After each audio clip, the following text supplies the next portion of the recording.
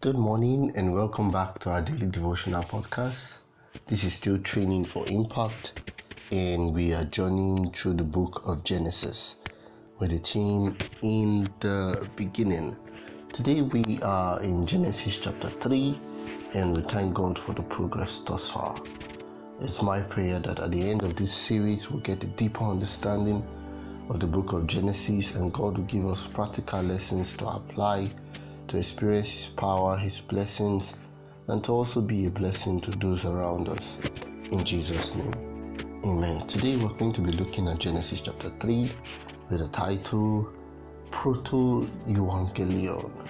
In Genesis chapter 2, after God had made the Garden of Eden, after God had gifted humanity with the 5 gifts that we talked about the last time, we see that before chapter 2 ended in verse 16, God gave man a commission that of every tree of the garden man was to eat, but of the tree of the knowledge of good and evil in verse 17, man shall not eat of it, for in the day man does so, man will surely die.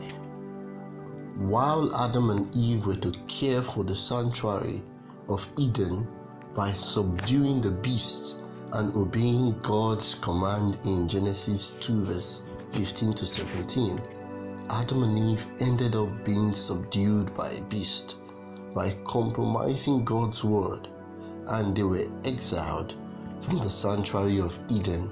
In Genesis chapter 3 verse 24, man listened to the serpent and were deceived and willfully disobeyed God. And God said in Genesis chapter 3 verse 15, I will put enmity between you and the woman, between your seed and her seed. He shall bruise your head, and you shall bruise his heel.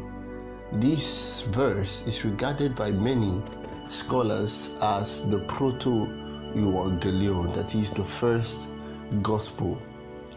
In Genesis 3 verse 15, it is the earliest gospel, or the first gospel, the earliest declaration of the divine grace of God. And although the serpent will bruise the heel of the offspring of the woman, the offspring of Eve will crush the head of the serpent. No wonder, immediately after God's punishment came upon them, Adam looked to his wife and called her Eve, meaning life, trusting in the promise that redemption, that life was going to come out of her. You notice that Genesis focuses on the offspring of Eve by tracing this line through many generations, trying to connect to God's promise of redemption. The hope of this offspring and seed, we'll see will finally crystallize around the seed of David much later. Eventually, the serpent does bruise the heel of Jesus, who is the son from the lineage of David, and Jesus was bruised at the cross, but Jesus also crushes the head of this serpent at the resurrection. And furthermore, we see the glorious promise that is given in Romans 16 verse 20 to those who are in Christ, that the God of peace will completely crush Satan at the second coming of Jesus. Friends, although Genesis chapter 3 ends with the account of God's punishment for Adam and Eve, His promises endures even in the face of His punishment.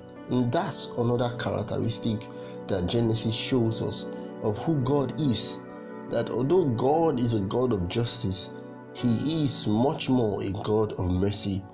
Although He said that Eve would experience pain in childbearing, but still He promises that she will bring forth children, that she will be fruitful. Although God says Adam would have pain in eating what comes from the ground, He also promises fruitfulness, that the ground will produce food for him.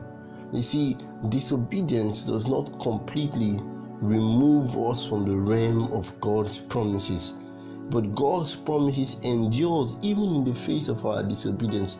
God still loves us. It is we who run away from God most of the time.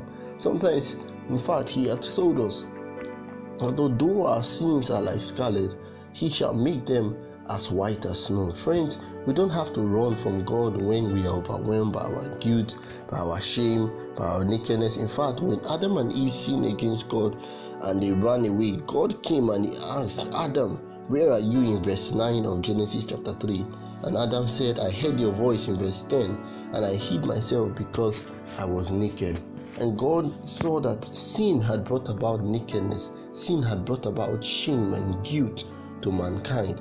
But God in Genesis 3 verse 21 killed an animal and clothed their nakedness.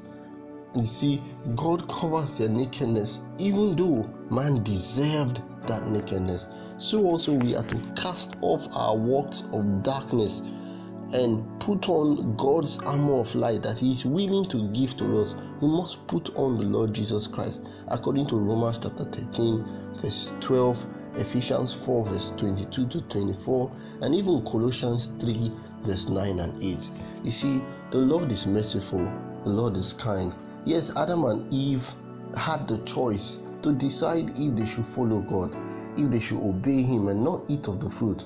And Eve was deceived, and Adam willfully followed his wife because of his love for her, and he didn't trust God who provided her in the first place for him. Friends, isn't that the same thing with us? Our doubts, our ignorance, our foolishness have caused us to make so many mistakes. But in all of our mistakes, there is the Evangelion, there is the gospel that God still loves us and is in the business of redeeming us.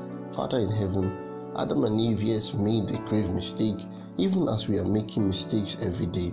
But we pray that you forgive us.